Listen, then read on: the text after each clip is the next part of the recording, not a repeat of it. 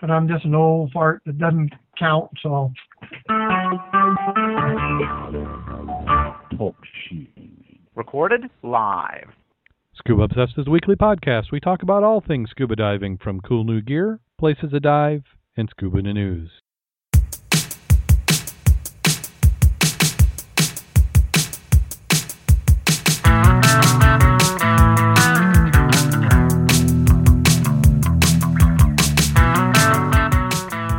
Scuba Obsessed episode 161 was recorded live May 23rd, 2013.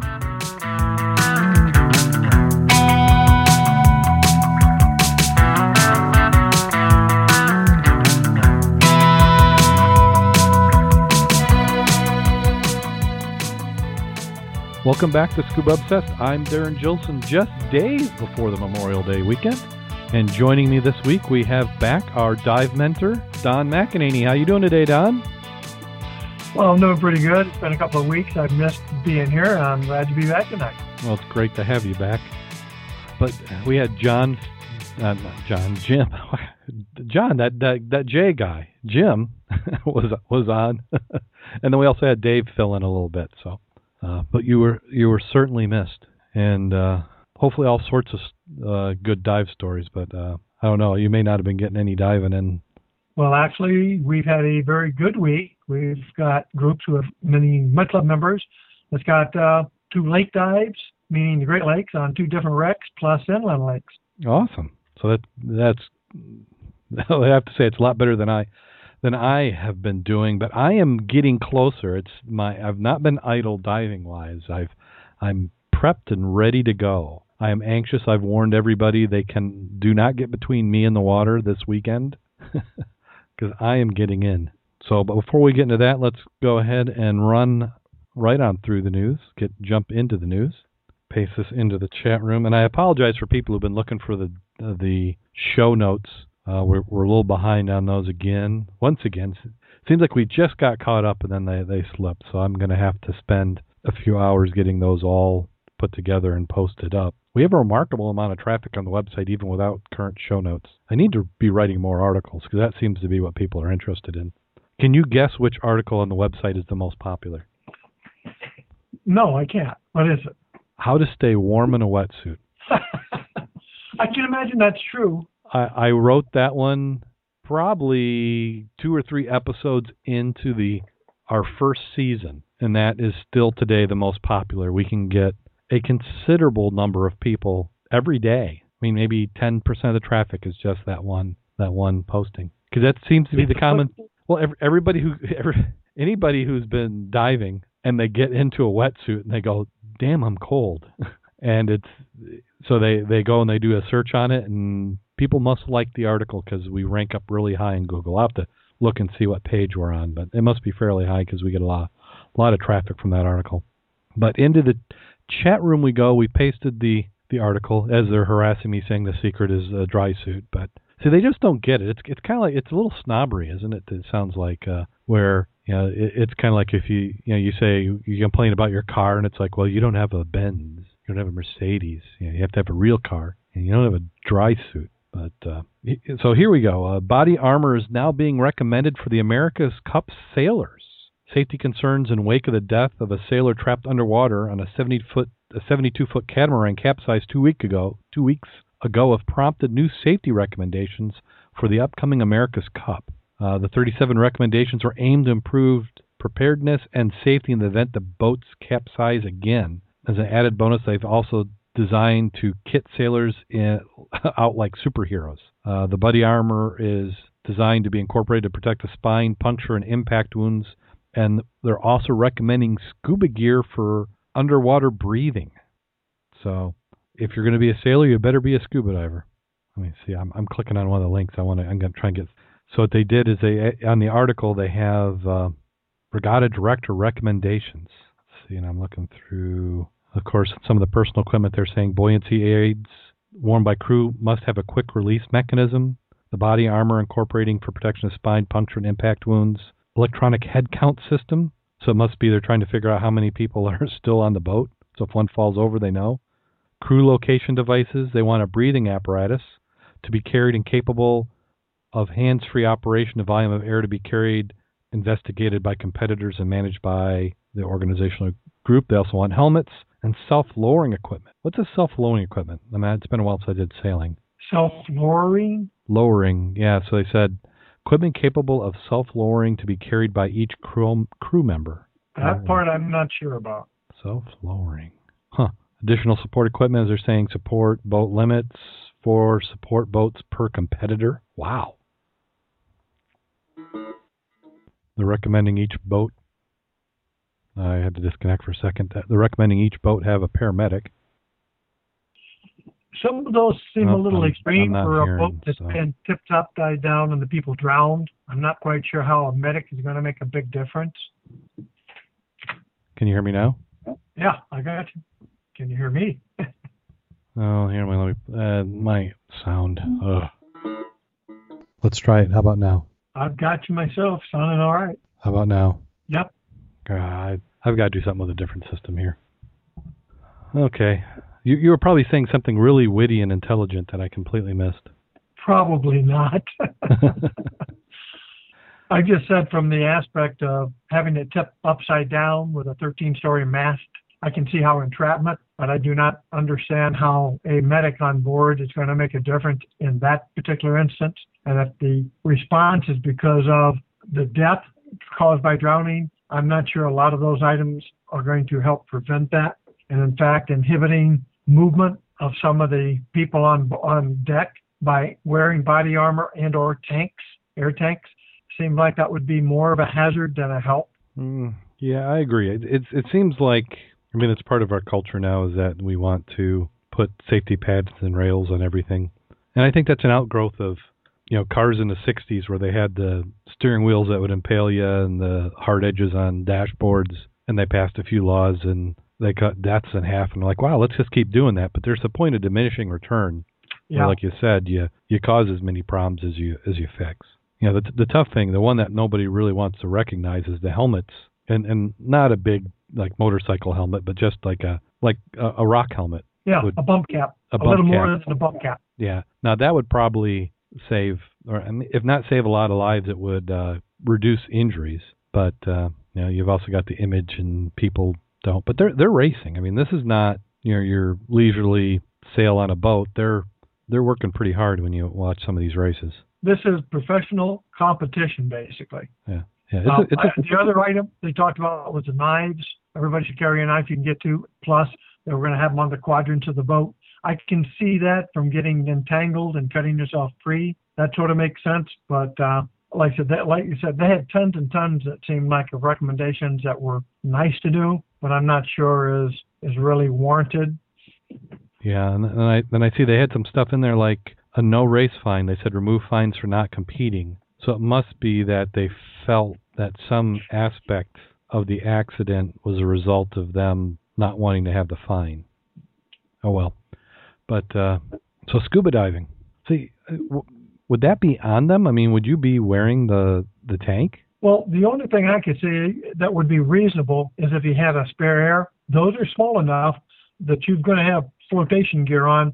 You could have a spare air on that vest. That gives you a couple of breaths to keep you from drowning if you get trapped for a moment or two or a minute or so. That staves off the panic aspect. Yeah. So I can see a spare air. Or the other thing may be to have somewhere stowed on a boat a gear. Like if you had a tank with 2 regulators on it, and then I notice that you're caught in the rigging and you're going down, I could go grab that tank and go to you. Yeah, well, in a minute, you're going to be covering some other items you had called the Rescue Equipment Gift to Benefit Boaters. Yeah, let's go ahead and do that one now then. Oh, okay. And my point being is, I looked that up. I was curious about the article itself and some of the money factor. But if you've noticed, Wolf has 2 of those rigs himself. Yeah, it's kind of, it looks like a pony bottle just into the vest. Right, and basically that comes in 4 different major configurations. One is like Wolf's, which is about a 20 cubic foot bottle into a baby vest with a regulator and what have you. Modifications come to it with a 27 foot bottle and the ability to put up to an 80 cubic foot on your back with another regulator. Therefore, now you could take the 80 give the regulator to the 27 to the person you're trying to recover. Meaning this is a smaller profile, smaller weight, but I do not see boatmen trying to manhandle rigging wearing that gear. Yeah. But that would be the closest I could see to doing it. Yeah, because here in the article that you're referring to, it's Rescuers Equipment Gift to Benefit Boaters, and the Association of Long Island Bay Constables is donating underwater rescue equipment to 4 towns to try to prevent deaths by boating accidents, just like the one that happened last 4th of July where 3 children drowned. It's supported by one of the mothers whose 7-year-old daughter died in the accident. It took 2 hours for volunteer firefighters to get there and to get her daughter out of the cabin in a capsized 34-foot boat. So what they're trying to do is get this rescue equipment in place so that somebody doesn't have to go through that. They're trying to be a little proactive. The group has raised money to donate 10 $6,000 rapid diver scuba systems to Oyster Bay, Hempstead, North Hampstead, and Huntington. The units incorporate small tanks, breathing regulator, buoyancy vests that can be used by Bay constables who are often the first personnel to respond to emergencies. $6,000 seems like a lot of money, doesn't it? Well, the cost of those rigs, matter of fact, they have them on sale right now. The bottom line was on sale special for about $1,100. The maximum amount I saw reference for a modified rig with the ability to do the 80 plus a couple of other factors that you're going to find on Department of Homeland Security vest, tactical vest, is around $2,000. So on sale, $1,100. To me, that's a very doable, very efficient, very quick item. Put a smaller bailout on the back instead of an 80. You keep your maneuverability. I think you could do a lot with that. Wow. I'm going to send you the link for Rapid Diver for anybody who wants to look at that so they get back to where it was. Yeah. Well, I'm just thinking the $6,000 per unit seems like a lot, so there must be more to it than that. Well, I think their article was a little weird because it said 10 units of 6,000. It may have been they paid $6,000 for 10 units because they got them on sale. See, that would make sense. Yeah, because I'm looking like site. Because if you just put a Google in for the system, you can see that there are some that have it for about $600 for the Zeagles Rapid Diver. Yeah. Is that the one that Wolf's has? Zeagles? I know they're a it is. Zeagles dealer. Yeah. Yeah, because I think the one at Wolf's is really designed for you put that on your boat, and if you've got a line that gets stuck in your prop, then you throw that on, you can go over and cut the line out. Well, actually, it was made for police and fire department emergency people. And I mean, you obviously could use it through the other, but I don't think it was meant for the normal person just to go down and clear it because, again, now you got an unqualified guy doing scuba. Your liability, I would think, is going to go right up the wall. Oh yeah, no. You have to be certified for this because it's the hooker rigs that are the ones that they sell because you don't need to have the training. Well, remember we looked at that on some of those articles out in the Far East. Remember where they were taking people down with no training, putting the helmets on them, basically walking on the bottom in relatively shallow water. But that's the same thing. Yeah. Having a helmet where your face is dry is a little different than having a regulator with a face mask. But it's still a hooker rig, and it seems like the liabilities on that would be right up the roof. Oh, it would have to be. Now, you missed that a couple of weeks ago. They actually tore that out. That one spot, I think it was in Thailand, where they were walking along the bottom. They've actually pulled that. They were cutting the rails out and removing it. Huh. So the pressure after the negative press got to them, and they removed it. Okay, this next one is a massive submerged structure stumps Israeli archaeologists. And this one sounds familiar, so I don't know if this is one we had covered before and they've just reposted it, but there's a massive circular structure that appears to be man-made underwater objects. They're saying it's between 2,000 and 10,000 years old, quite a range. It is made, it's a monument structure made of boulders and stones with diameter of 230 feet. It emerged in a routine sonar scan in 2003. Now archaeologists are trying to raise money to allow them to access the stones. They said it's very emblematic, it's very interesting, but the bottom line is we don't know when it's from, we don't know what it's connected to, we don't know what its function. And this is from Danny Nadell, archaeologist at the University of Haifa. Yeah. We only know that it is there, and that is huge, and that is unusual. They said the only way they can access the structure is through underwater excavation, a painstakingly slow and progress that can cost hundreds of thousands of dollars. It's believed it would be the first in the Sea of Galilee, an ancient lake that has historic remnants spanning thousands of years. Now, they said the cone-shaped structure is found at depth between 3 and 9 and 40 feet beneath the surface. And I'm thinking that is perfect depth.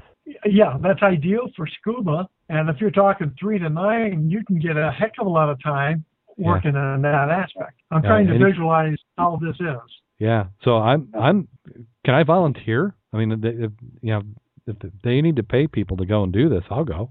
Yeah, but from 2003, why is that just coming about? I mean, that's 10 years. How significant can it be if they've waited 10 years or cannot get the funding to do that if it was that significantly, significant?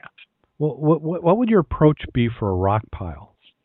I mean, you're going to have to categorize, mark everything, and then take the pieces and put it somewhere else. Would you have to put it back when you're done? Well, depending on how deep that is.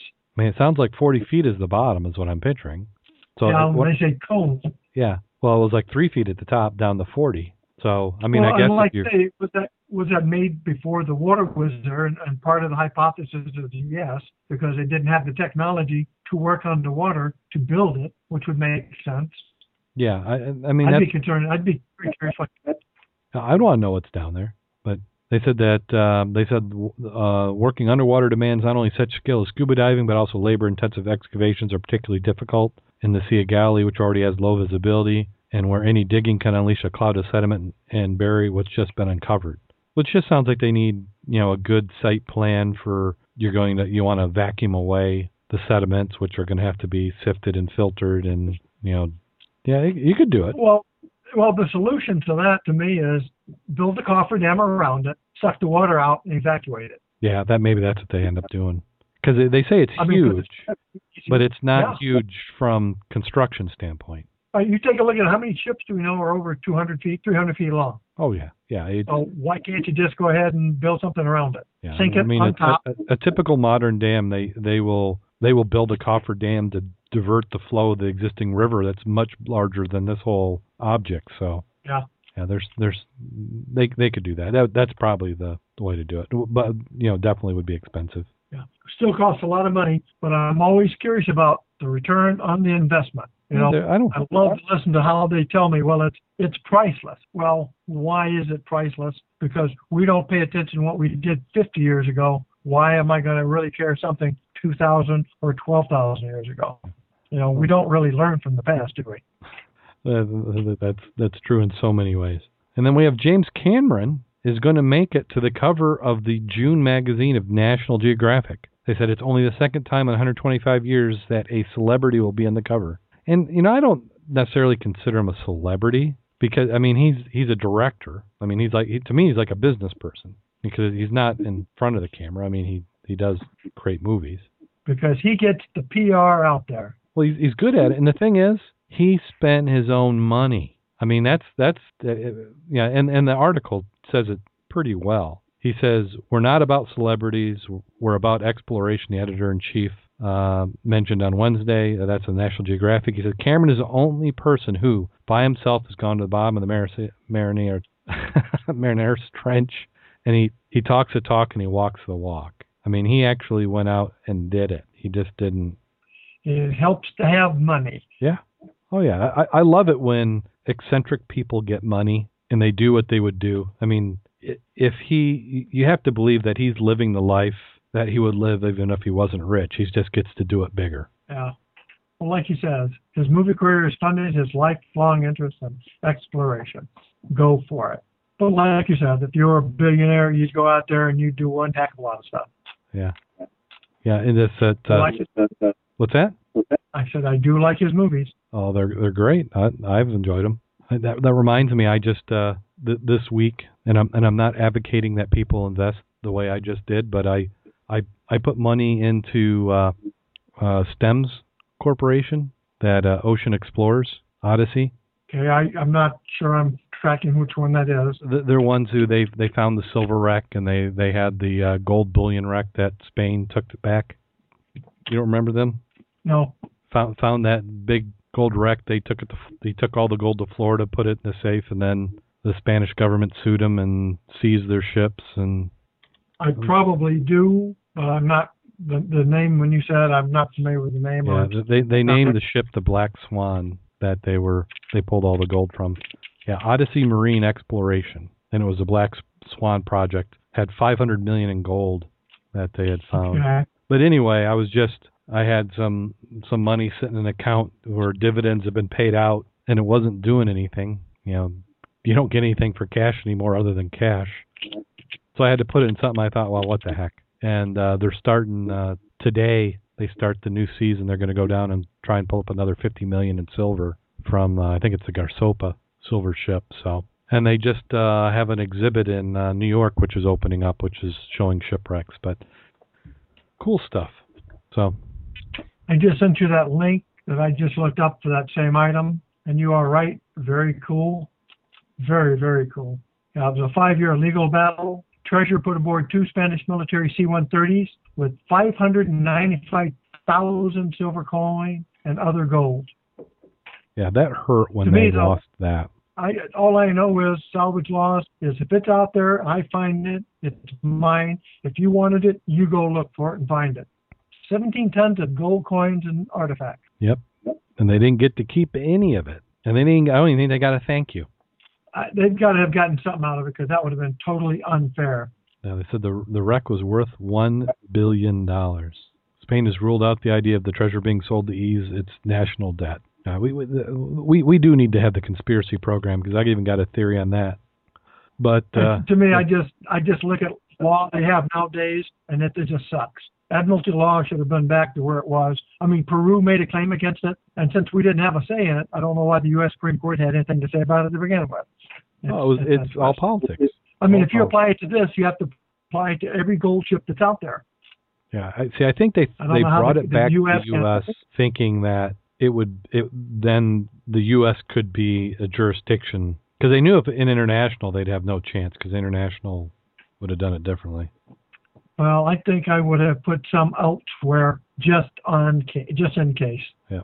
But so anyway, I put some money into that organization, and it's what I call the money that you can completely lose. I mean, it wasn't doing much for me as it was. So I just found the clue I was looking for, if I may. It says, according to international maritime law known as the Doctrine of Sovereignty Immunity, active duty naval vessels on a non-commercial mission remain the property of the countries that commissioned them. Spain thus claimed the exclusive property of the wreck and its cargo. I would have claimed that that is the wreck. You know what I'm saying? Well, and I think that's what they were saying, is that they disagreed on the wreck. You know, Spain was saying it's this wreck, which is why this, and they were saying, well, that's not even the spot where it's at, because I don't even know if they've ever given up the site. Well, they also said the majority of the coins on board were owned by private merchants, not by Spain, which refudiates the aspect of it belongs to Spain itself, when it was merchants, not Spain itself. Yeah, that's quite interesting. Yeah. Well, it just says next time, don't tell anybody. Yeah. Well, if you look at what they're doing now, like on the 2 wrecks that they did with the silver, is they get salvage rights before they do anything. And they got, depending on which wreck you're referring to, they got 80% salvage rights on one and 90% on the other. And those were because the insurance companies had paid off. So the insurance companies technically owned the silver, and they were willing to, let them take 90% of it for a 10% share. Yeah. Because I mean, because that's kind of like what happens with your car. I mean, if you get in a car wreck and your insurance company totals it, they just sell the rest for scrap. So that's what they're looking at this as. Yeah. So they got last year, I think they brought up about $50 million in silver, and then this year they think that they only got 40% of that one wreck, so they've got another amount coming up. So then the other one on my short list, which I haven't done, was a gold company. So I may still put money in that one. Yeah. Even though gold's going down. No, a good bit down. Yeah, a good bit down, but that's more currency trading than actual gold. People still like shiny stuff, so we're fine. And then we have, this is a local here for us in Michigan, as the Michigan State Police Underwater Recovery Unit announced Monday that 6 new divers will be joining. The divers graduated the 19th from the Underwater Recovery Unit Dive School on May 17th. The last team graduation was in April 2005. So it's been a good 8-9 years since they had new members. Yeah. class will bring the total number of the Michigan State Police Underwater Recovery Unit up to 26, including 20 divers and 6 dive masters. Their dive school is a 4-week training program. It's conducted in-house by members who are certified scuba instructors and or National Association Underwater Instructors. I think that's just a poor writing of that. Divers received more than 160 hours of classroom instruction, swam approximately 25 miles, and spent additional 20 hours in the water during their training. I mean, not to be critical, but doesn't that just sound like dive master and rescue diver put together? I'd like to see what their school is. Yeah, I mean, it's recovery dive school. It'd be interesting to see what it is. Yeah, well, and I know. I think you follow Mack House, don't you? I'm sorry? Facebook? Mack House on Facebook. I don't think I do. No. Oh, he does. He teaches underwater forensics programs. And kind of the same thing, and that's a very extensive area of research. Plus, he's got. I mean, he's a great one to follow because he's got all the vintage. I can't believe you're not. I'm going to have to send you the link or the recommendation because just about every day he posts vintage dive photos, like diving, photos from people diving in 50s and. Right. Well, Bob from the dive shop is into vintage scuba. Some of the rigs he dove, like he dove last week, matter of fact, just jumping ahead, with no BC, he dove the original gear as a period dive. Well, part of that is because that's some of what they're selling is new. Say that again? I said the reason he's diving that's because that's some of the stuff they're selling is new. I guess that's a bad joke, a little early. No, but he's gotten into that vintage diving. Yes, he's rebuilt some, had to modify something whenever some items are not available, but he's done good. That organization, that underwater recovery unit they're talking about, you're talking about somebody who's got some equipment because they have several trailered boats, they have sonar and side scan sonar. They've got a command and post vehicle, warming shelter for ice diving. All the members are equipped with single and double 100 cubic foot tanks, half and full face masks, dry suits, communications, stabilizers, regulators, computers, dive masters with global positioning system devices, recovery devices, you name it. It's quite interesting. I just went to their site to take a look. Yeah, Michigan's got a pretty good program. They have some support and finances. I don't really hear too often about them being used.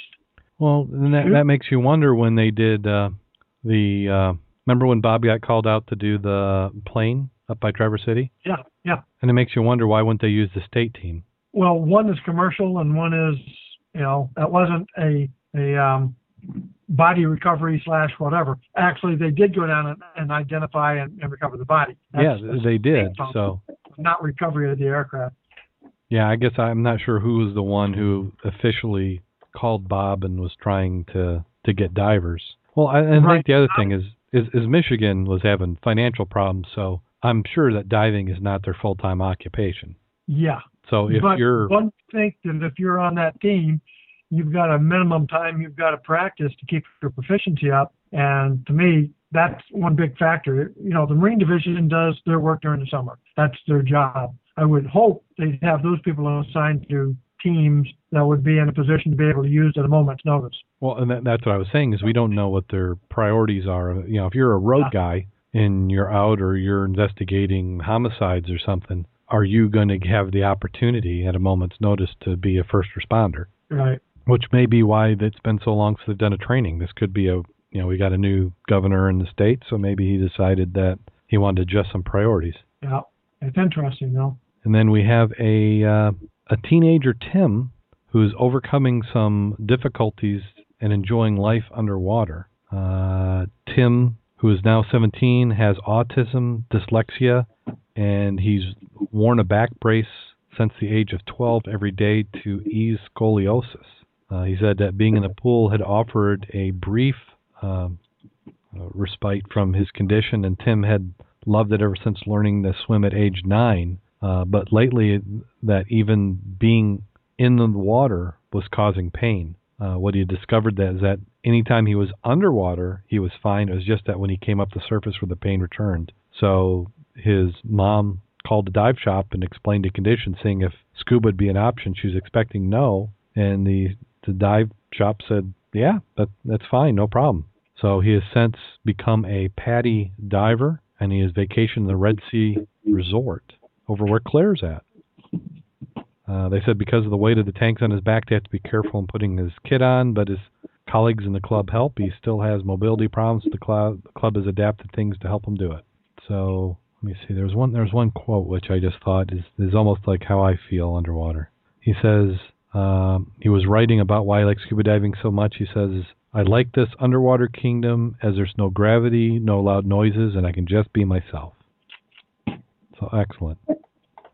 Oh, we already covered that one. We're back to the rescue and the boaters. How about this for a turtle?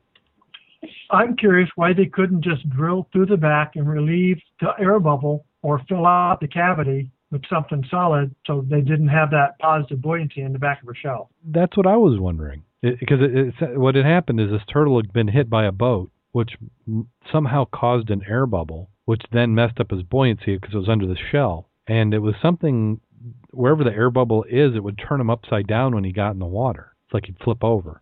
So what they had to do is they had to, they with other turtles, and here's the photo, which I pasted into the chat room. So it's a green sea turtle. He had been unable to dive for 11 years. Been hit by a boat, left an air bubble in the shell. It stopped her from being able to submerge, caused her to float bottom up. They pioneered a belt with a 2.5 pounds of removable lead weight. Yeah, I'm with you, Mac. I don't know why it could. Well, I'm going to say maybe it's a case that whenever she comes out of the water, the air bubble returns. But then I'm thinking that can't be any worse than trying to put this contraption on. I mean, this is a ordeal. Yeah, I mean, again, an air pocket to me sounds like you can excavate it and fill it up. Yeah. So what they've basically doing is imagine a backplate harness. No backplate, but the harness. And then there's pockets where they put lead weights in. Don't look ditchable though, but they put some lead weights in. So they added 2.5 pounds removable lead weights that work just like they do with scuba divers. Doesn't seem like a lot of weight. I mean, that bubble must have been just enough to turn turtle, no pun intended. Yeah. Well, like he said, other turtles have had the same issue, except they've been able to glue weights on their shells. Except the shell had deteriorated such that they couldn't glue it, that it wouldn't stay, and therefore the harness. Because you look in the photo, you can kind of see it. There's like a big bulge in the back. Yeah. So, I mean, I have to think that maybe they thought about it, or maybe they thought that the hole would cause more problems, and so for whatever reason. But it's swimming again. I mean, it looks happy. It's just almost like how I look. Yeah, no wetsuit. No. Well, of course, what's the water temperature down there? Where are they at? What do they say? Florida? I don't know what they say here. No, Waymouth Sea Life Adventure Park. What's that? Sea Life Adventure Park. So I'm willing to bet that's warm. Well, I'm looking. I'm. Of course, it might be at a park. And maybe this is not an actual open sea situation. So, well, good for the turtle. Yay, turtle. And then last one, which we'll say this one is not only an article, but can also be a video. There's a video on which it's not good enough to make the dive video site, but it's an interesting watch. The problem, I'm not a big fan of these news reports videos. I'd like to find the original raw video that he shot. I put that up. But what we're talking about is a scuba diver finds a rare World War II aircraft. Last week, a group of divers came upon what was believed to be a rare World War II aircraft while diving off Juniper, Florida. Randy Jordan, owner of the scuba diving company Emerald Charters, told ABC News that he was diving amongst a group when some frightened fish alerted him to the presence of an aircraft at about 185 feet below the water's surface. Now, I'm trying to figure out, how does fish get frightened alert? I mean, I don't think fish are afraid of an aircraft. Not upside down and been there for a while. Yeah. According to Jordan, the airplane was lying upside down on the ocean floor with its wings and tail engine seemingly intact. After returning to the location 2 days later and capturing underwater footage of the wreck, he exchanged it online with the Warbird Information Exchange with Warbird buffs, who came to the conclusion the aircraft was a Curtiss Helldiver SB-2C. And I just sent you a picture of it. Of the plane? Yeah. Well, it's the side of it. It's got a nice picture of it, Helldiver. Okay. It was introduced in the Air Force in 1942. Produced through 1945, 7,140 were built. Yeah, they said there's one in flyable condition, but there are several under reconstruction right now.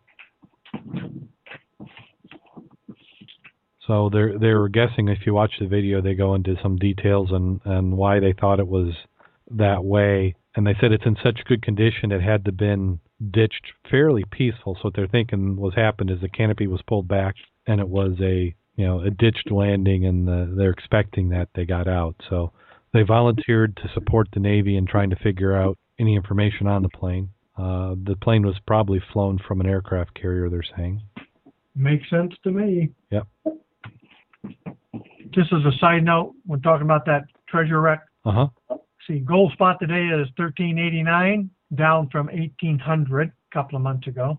And silver that was selling $32.33 spot 3 months ago is $22.50 now. Significant drop in bullion. Yeah, it's quite a bit down.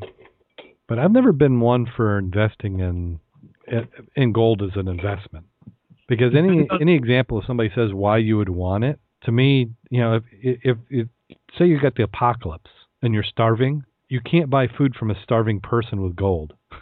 But you can barter other items. Yeah, I mean it's good for a currency because good or bad, it can be negotiated. But when it comes down to when things are the most dire, I don't think it really does that. I mean, Well, I'd rather have that than I had paper. Oh, yeah.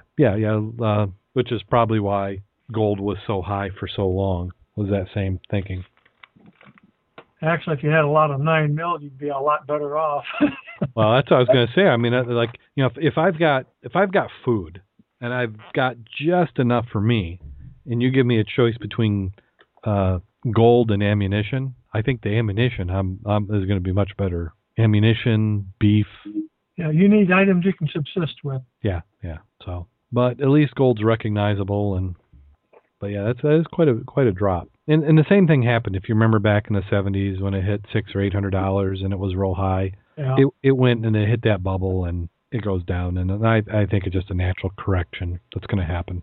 Well, if you look at it over the years, though, it goes up and down, but it never goes back to where it was $32 an ounce. No. No. Was that what it was originally? Yeah. Was that when we had the gold standard? Right, and then there's a period of time when you couldn't have gold, and then they reinitiated you could, and they started at 32 an ounce, and from there, it's gone up. Yeah, it's never going to get back there, because silver, it used to be a ratio of 10 to 1 between silver and gold. Well, that ratio doesn't exist nowadays. No, not at all. I can't believe you covered all the news. Yeah, we went through it all. It's all done. That's it. It was kind of a slow news week. I knew I was going to be busy earlier tonight, so I had been trying to keep up on it throughout the week. So I guess it just means that instead of talking about the news, we should be out in the water diving. Well, yeah. We have had a good number of members get out there. You want to talk diving right now? Yeah, let's go ahead and talk about diving. Last weekend we had 2 different groups. Well, actually the weekend before, 2 weekends ago, we had guys out back on the wreck of the South Bend over in Diamond Lake. And the only odd part about that is Bob's record has been spoiled. Where he normally just drops the anchor and it falls right in the middle of the wreck. Well, on the South Bend, when they put the anchor out, they had over a 1-foot chop, high winds, and by the time they got down and or got back up, the anchor had drug about 400 feet. Oh, wow. So they spent a lot of time playing around the bottom for 40 minutes and did not actually even get on the wreck. You know, that nearly happened to us last year when we dove it, if you remember. Yep. He got the anchor down, but it was close enough, because when we dropped it, we were right over the wreck. Yeah. And we were close enough that when you got down to the bottom, because when we go down, we tie a reel off to the anchor, and then we swam, and you could follow the trench, and the trench went to the wreck. So we were able to get the dive on the wreck. But that's, you know, for many times as we're in a big lake, we rarely, if ever, have a problem with the anchor biting. But in Diamond, there's something with that bottom that his anchor just doesn't hold. Yeah. And then last weekend, we had Bob Jensen took the techies out for a dive on the Ann Arbor 5, and Mr. Meester went with that group. The outstanding item is on the rail, which is about 115 feet down. His visibility was in excess of 150 feet. Yeah, he was telling me 80, but when he was describing what he was seeing, it had to have been more like 150. Right, you can see the entire wreck. Yeah, because you're at about 120, and the bottom's 160. Because I've been on the Ann Arbor 5 probably 3 times, and I had one time where it was the exact same condition, and it's amazing because you usually have a thermocline that you're going through, and until you get to that thermocline, you can't see it. And then you get to that thermocline, and it's like you just entered crystal clear water, and you see everything from that point down. So you're and their thermocline, their temperature down there was very, very good. Really? It was in the 40s. Wow. Yeah, for this time of year, that's good for pre-Memorial Day to be in the 40s. Yeah. It's usually like 39. Huh.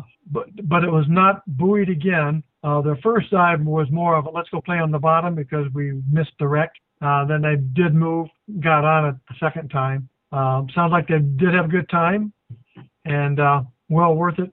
I've got some pictures of the LT and how flat the water was, just like freaking glass. And one of the pictures showed the bubbles coming up on different areas. And I swear you could see 20 feet down just the bubbles. Oh, wow. Now, the same day, Bob and Kurt went out there on the Havana. Their visibility initially was identified as horrific. Basically, they said about 7 feet. But it was also light glass. They put the anchor down right in the middle of the wreck. None of the flukes was on anything. But since you had no current, no wave action, it just sat there. They also said the decking, there's a lot more wood exposed than even last year. And last year we had more than the year before. Huh. Yeah, I heard that. So it makes me think of that whatever the currents were doing, they kind of bring stuff open and they close it again. Well, I'm hoping something else is open. Nobody's been out there yet, if you know where I know. I mean. We got to. Maybe this is the weekend. Let's see. And then Magician, I was out at Magician yesterday. Yeah, yesterday. Larry and I went out. We were on a search and recovery for a motor. And it's pretty shallow out there. I think the deepest we hit was 25, maybe 30. Thermocline was at 20 feet.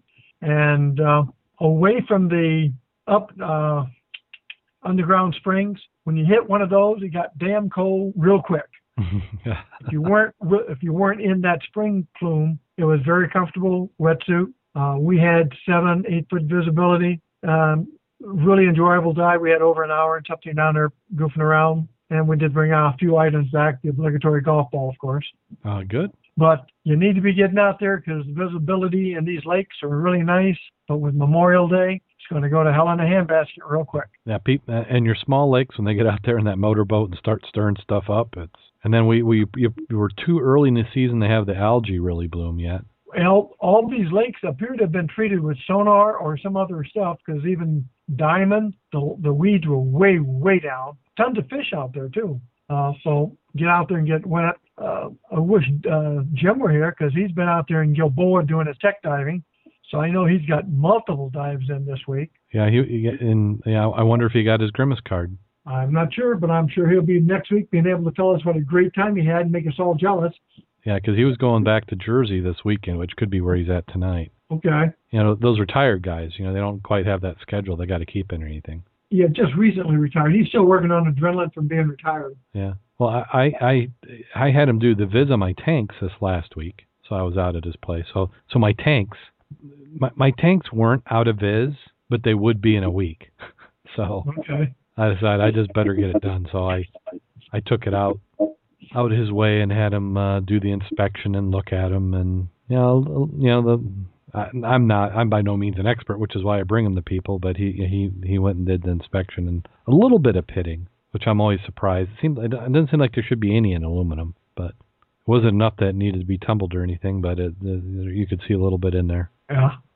But I had a horse show. I had Saturday I had Boy Scouts, and Sunday I had a horse show. So this weekend, even though there's stuff planned, I am planning on getting out and doing some diving. So. Well, right now I think the best day will probably be Sunday. I do believe both Ken and Larry are going to take boats because they want to get first dive of the season with their boats out. More than one boat or at the same time. Mm-hmm. They plan on doing the Havana and then going ahead and redoing the buoy. Oh, okay. So I will probably tag with that. I know that Curtis and Kirk, I think Kirk has Bob's boat since he's on ERO duty. Yep.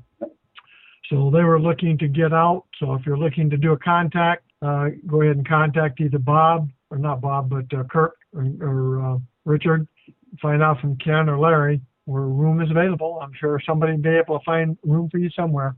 Yeah, I need to. I'm need to, but I need to be getting some dives in before I go deep, because I talked to Bob and he dove this last weekend, and then he's got some training he's going on, and then he wants to get on the iron sides.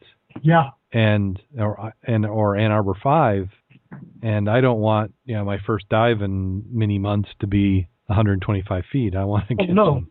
You want the Havana type. Yeah, I want Havana, and then you work out all the kinks, but I do have air in my tanks. My gear is as organized as can be, not diving. I miss not diving every week because you get that confidence. You know where everything's at and where you left it. And, yeah.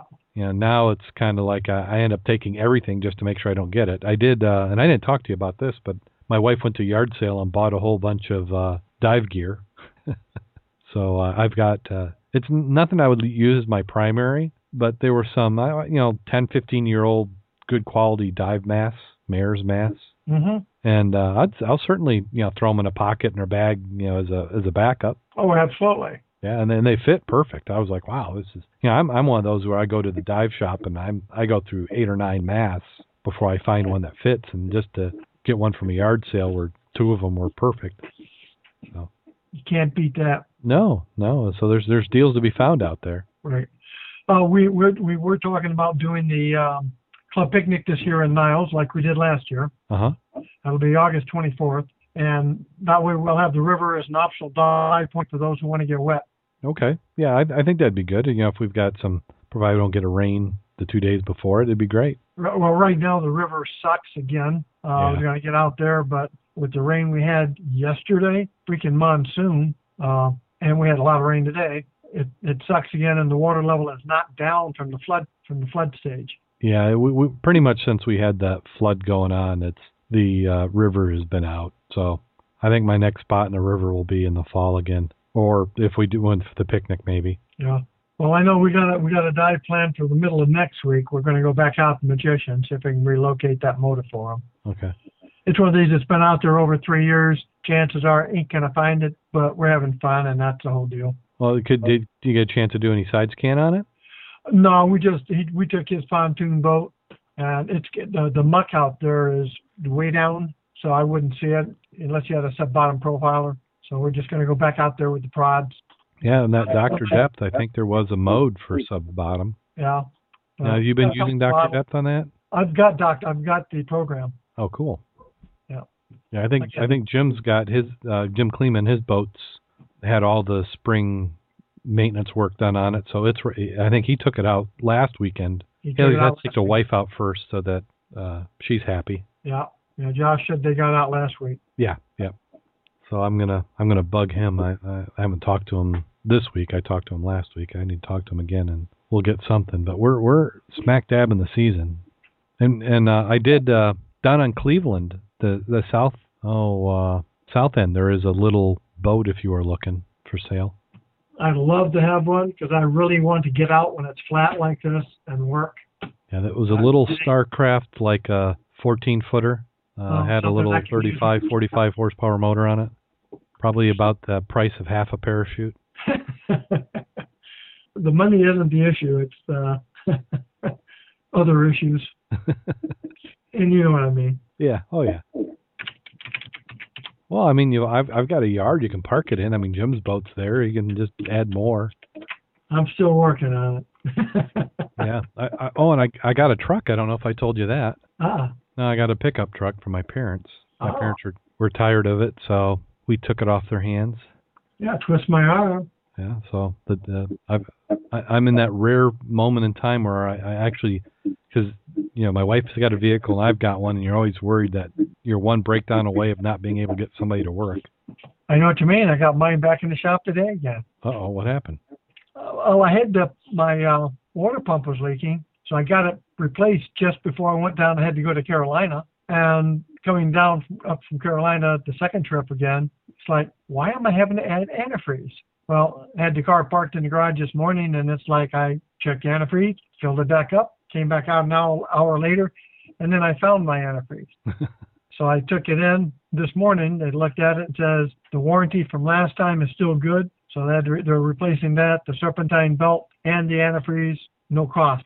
I like P&R. They are a great place. They don't cheat you, and they do excellent, excellent work. Now, which one is this? P&R out of here in Stevensville. Okay. I have been going to them for years, and I will continue to go to them because of that. I mean, anytime you can find a mechanic that stands behind work like that. The one that I've used and Jim Kleeman has used have been Baroda Tire. I mean, this is really local podcasting, but yeah, there's a few good ones. Well, P&R, in my opinion, is one of the best. Excellent. I'll have to keep in mind my Explorer, the transmission is going, but I'm not going to fix it until it goes. Yeah. So I've probably got maybe 2,000 or 3,000 miles, and then it's going to completely give up. But with the pickup now, which gets a solid 12 to 14 miles per gallon. Is that a full size or a? It's a full size. It's a Dodge.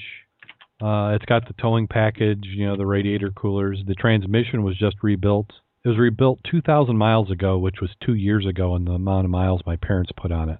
So it's a fairly low mileage pickup truck, and I figure I got another 100,000 I can put on it, and we're not driving it much. I mean, my wife, we used it this weekend to do a horse trailer, and then I'll use it for towing boats. It's just the two-wheel drive is about the only two-wheel drive and an extended cab, not the four-door, but it's they're like the half doors.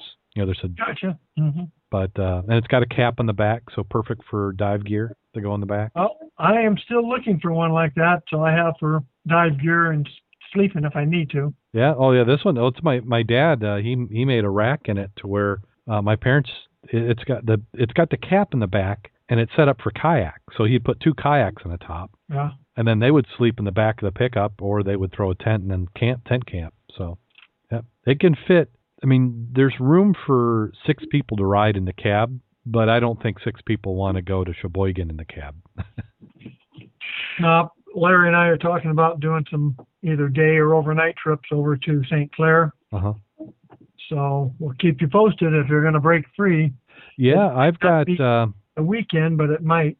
No, I even got time during the week. See, if you guys can give me at least 24 to 48 hours and I'm not traveling for work. Yeah. I've got vacation time I need to use up. I didn't do a spring break this year like I normally do. I'm at max on vacation. I can earn 4 weeks a year, and I can only carry 4 weeks over. Right. I've only got 2 weeks of vacation planned, and I've probably got 6 weeks sitting right now. So I can do some diving, and I'm ready. Put it to use.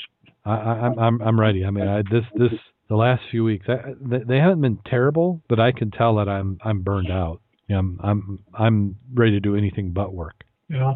And I'm also, I don't know if you heard that I'm putting a scuba gear test container in the backyard. How do you mean test container? A pool. Okay. Above ground? Yeah. I'm going to do an extended liner, so it's not going to get any real depth, 6 feet in the middle type thing, but at least it's good for checking for leaks. Yeah. And I still want to dig out the pond in the back. That one I think I can get. I've got an acre and a half. I think with 260 feet wide pond, I should be able to get 40 feet in the middle, I would think. Yeah. Wolf's has got a very nice biking dry suit. Oh, does he? I was in there this week. I had to top my tanks off, and it seems like Bob Jensen's just gotten in town, hasn't he? He's been in town a little bit. Yeah, because I was going to ask Richard about stuff, but he seemed like he was being micromanaged a little bit, so I didn't have time to chat with him. Yeah, I was in there the other day myself, and he was showing me the suit. It's got 3 leaks, pinholes, and they're in the seam, so it's an easy fix. Yeah. But the seals and the neck seal look pretty darn good. Yeah. And it was on his rental gear, so I can't imagine that the price would not be. You could do a little bit, I think, some good wheeling and dealing on it. I would hope so. I noticed that some of his dry suit prices are not that much below new, and they're not that good a condition. I did see that he had a bear, but I looked at it, and I don't think it's a scuba dry suit. I think it's like a yacht's dry suit or something, because there was no inflator on it, which to me was the first clue.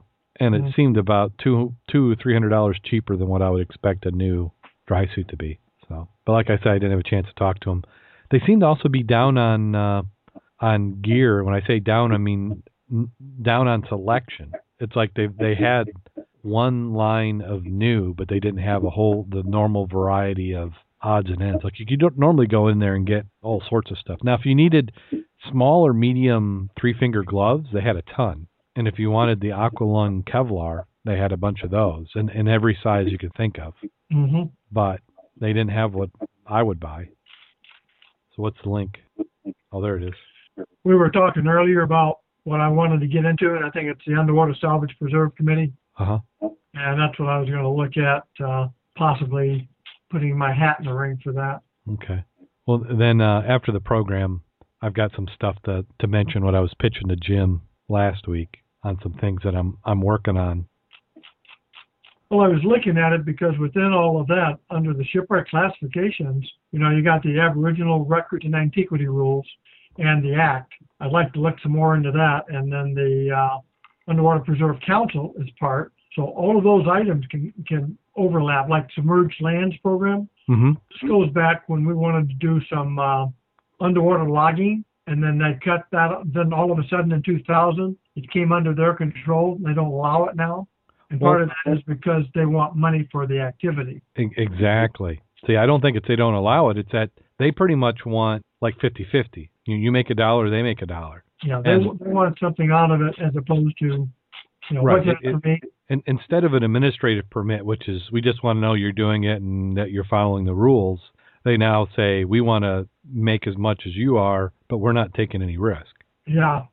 So, but I think it was a good time to get back into that because anytime you seem to have administrative changes in any of the states, it seems like you can kind of swing things the other way. Yeah, I just sent you the overview of the committee. Mm-hmm. It talks about it provides technical and other advice with respect to maintaining the 13 underwater preserves, makes recommendations regard to the creation and boundaries of the preserves, applications for salvage permits, recommendations regarding issuance of the permits, inputs regarding the charging of permit fees. So that's why I'm looking forward to maybe doing something. I did not realize that Peggy, and you know who I'm talking about, Peggy, yeah. She was a member of that. Her term ends August 17th of this year. Yeah. Well, I didn't realize that she was also affiliated with Hope College. Oh, I didn't either. Yeah, and I'm just going on LinkedIn. Her LinkedIn profile mentioned it, so I don't know what that position is. Uh-huh. I won't mention it in the air because I don't know if she wants everybody to know sure. who and what. But yeah, I looked at that and I'm like, oh, I didn't know that she had that thing. But yeah, I this has got to be the year where we push some of this stuff and get some. Are you already turned off your recording and all that kind of stuff? No, we haven't. We're still to the point. So everybody, yeah.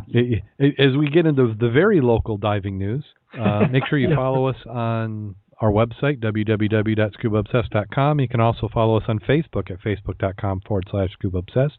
We are on Stitcher. If you do Stitcher and you put in the word scuba, if you haven't tried Stitcher out, it's an amazing application for your smartphone, and you can listen to programs such as ours on there. So I think it's Stitcher/scuba, or if you type in scuba as the keyword, then we get credit for that, which you and 1,000 other people, and we'll get like $1 or something. But Stitcher's a good program. I use it quite a bit, and we get a lot of listeners, and we thank the listeners who are coming from Stitcher. Also, iTunes, go on there, and we love those 5-star reviews, so leave us a 5-star review. Also, if you haven't put your name in the fan map, and seems like every week or 2 weeks we have a new fan added in there, you get to see where all the other Scuba Obsessed fans are. So put your pin in there and see who's in your general area and diving. There's no reason not to be out there and diving and getting wet. And then I need to talk to Rich again. He and I have been playing phone tag, and when we say Rich, we're talking about the celebrity Rich from Divers Incorporated. And he actually, Mack, did you see that he had, they were doing filming in his dive shop today? Yeah, I saw something on that. Yeah, BBC sent in a video crew, and they wanted a good backdrop, and they ended up using Rich's dive shop to have the person in. So, keep a watch out. I'm sure as it gets closer to being edited that there's going to be a BBC program of some sort that will have Rich's dive shop in it. Excellent. So I think that does it. I mean, do we have anything that we need to be promoting? Just stay safe out there when you're diving, people. Yeah, stay safe. Support your local dive center. If you haven't gotten your gear serviced, do it now. You can't wait any longer. It's June, people. It is. You only have 3 good diving days all summer, and one's already been used up. Heck, you can do a night dive on Saturday. That's full moon. Ooh, night dive. Ooh, now you got it. I might be able to talk Jim into a night dive. I want to do a day dive before I do my night dive, though. Well, like I said, I think we'll be getting out on Havana on Sunday. I'll probably do things around the house on Saturday. I need to cut my freaking yard if it would quit raining. Yeah, I did mow. I couldn't do it Sunday. I did a little bit Saturday. I did a little bit Monday, and I'm glad I did Monday because it's rained ever since. I mean, when grass is 3 inches tall and goes to seed, that's an unusual season. Well, I got back the weekend, and Sunday I got work done I needed to. Didn't have a threshing machine, but I almost needed it. A threshing machine? I can bring a horse over. I'm going to get some goats and put them out in the yard. Yeah. Yeah, so now, since it's been a couple weeks, I think we might need to do 2 jokes. You know, like a primer joke and then a regular joke. I'm listening. I'm pretty much detoxed from any of those. So yeah. So you may have to you can't get. I can tolerate 1 or 2 of them. Yeah. Okay. So here's the first one. A lady was picking through the frozen turkeys at a grocery store, but couldn't find one big enough for her family. She asked a stock boy, "Do these turkeys get any bigger?" The stock boy replied, "No, ma'am, they're dead." Okay, that's pretty good. So that's like the warm up. It's like to cleanse the palate. Okay, this next one, which remember we say they're bad. So I hope that people don't think we're gonna. It's just another joke. It's not twice as good as the previous one. But a policeman had a bar under surveillance for a few minutes before closing time, so he could see who came out drunk. The first one comes out the door at 2:00, wheezed down the sidewalk, fell down the curb, sluggishly got up, tried to turn his keys in 5 cars before finding his own car. Once inside the car, he fumbled his keys 2 or 3 more minutes. Meanwhile, all the club patrons had gotten their cars and driven away, leaving the one fellow quite alone in the parking lot. Finally, he got to his car and began to slowly drive away. Immediately, the police car pulls behind him with his lights flashing. The policeman asked the man to take a breathalyzer test, which he readily agreed. The reading was 0.0. The policeman looks puzzled at the device. He says, "How can this be?" To which the man replied, "Because tonight I'm the designated decoy."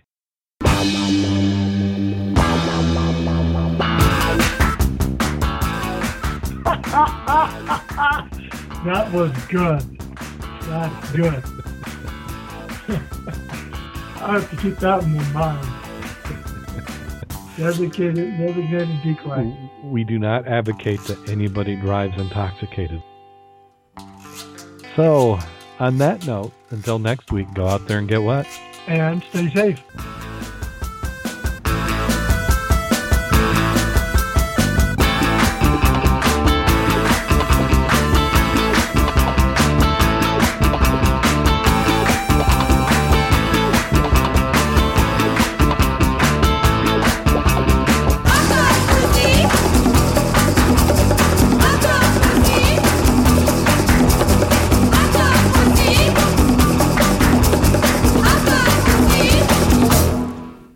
Recording has been completed. As a side note to that, I was having lunch yesterday after we did some diving with a retired police officer, and he said it's in the works in Michigan to lower the permissible limit. What is it now? Do you know? It's 0.08. Yeah. How about 0.05? And the thing is, this is not just Michigan. This is nationwide. There's been an initiative going on. And I know that people don't want to hear about conspiracies, but it's not a coincidence that this is happening in all states at exactly the same time. What they're trying to do is get a 0.05. Yeah, and that's one beer. Right. I mean, if you're a woman and you go and you have a wine with your dinner, you are now legally drunk under 0.05. And my point is I don't advocate drunk driving. I think there's no reason to be drinking and driving. But what we need to do is if you're at home and you have a beer and then something happens where, you get a call that you didn't expect to go and your son says it needs to be picked up. I mean, if you've had 2 or 3, you don't drive. But if you've had 1, you should be okay. And what they're saying is that this is going to save lives. So my point is if .05 is much better than .08, then why not do .07 and then have the statistics to prove it? But or just say 0, 0, or 0, 1 in case you have some cough medicine. Well, right, and that's what you're getting to. What you're getting to where you're trying to trip somebody up. You're just, and then here's my conspiracy theories. I think that the current political climate is where they're trying to make everything illegal, so at any time they don't like you, they can stop you and arrest you. So. Well, you won't find me arguing too much on that. But I'm just an old fart that doesn't count, so. Yeah. Let's see how much of my rant I take out there. maybe we'll add it to the end. Well, like they say now, just because you see it on the internet doesn't mean it isn't true. And what was it? 90% of all you read in the internet is not true, and then the quote was attributed to Abraham Lincoln. Yeah. Well, what the hell? Gore got some mileage out of it. Yes. So, on that note, until next week, go out there and get wet. And stay safe. Call recording has been completed.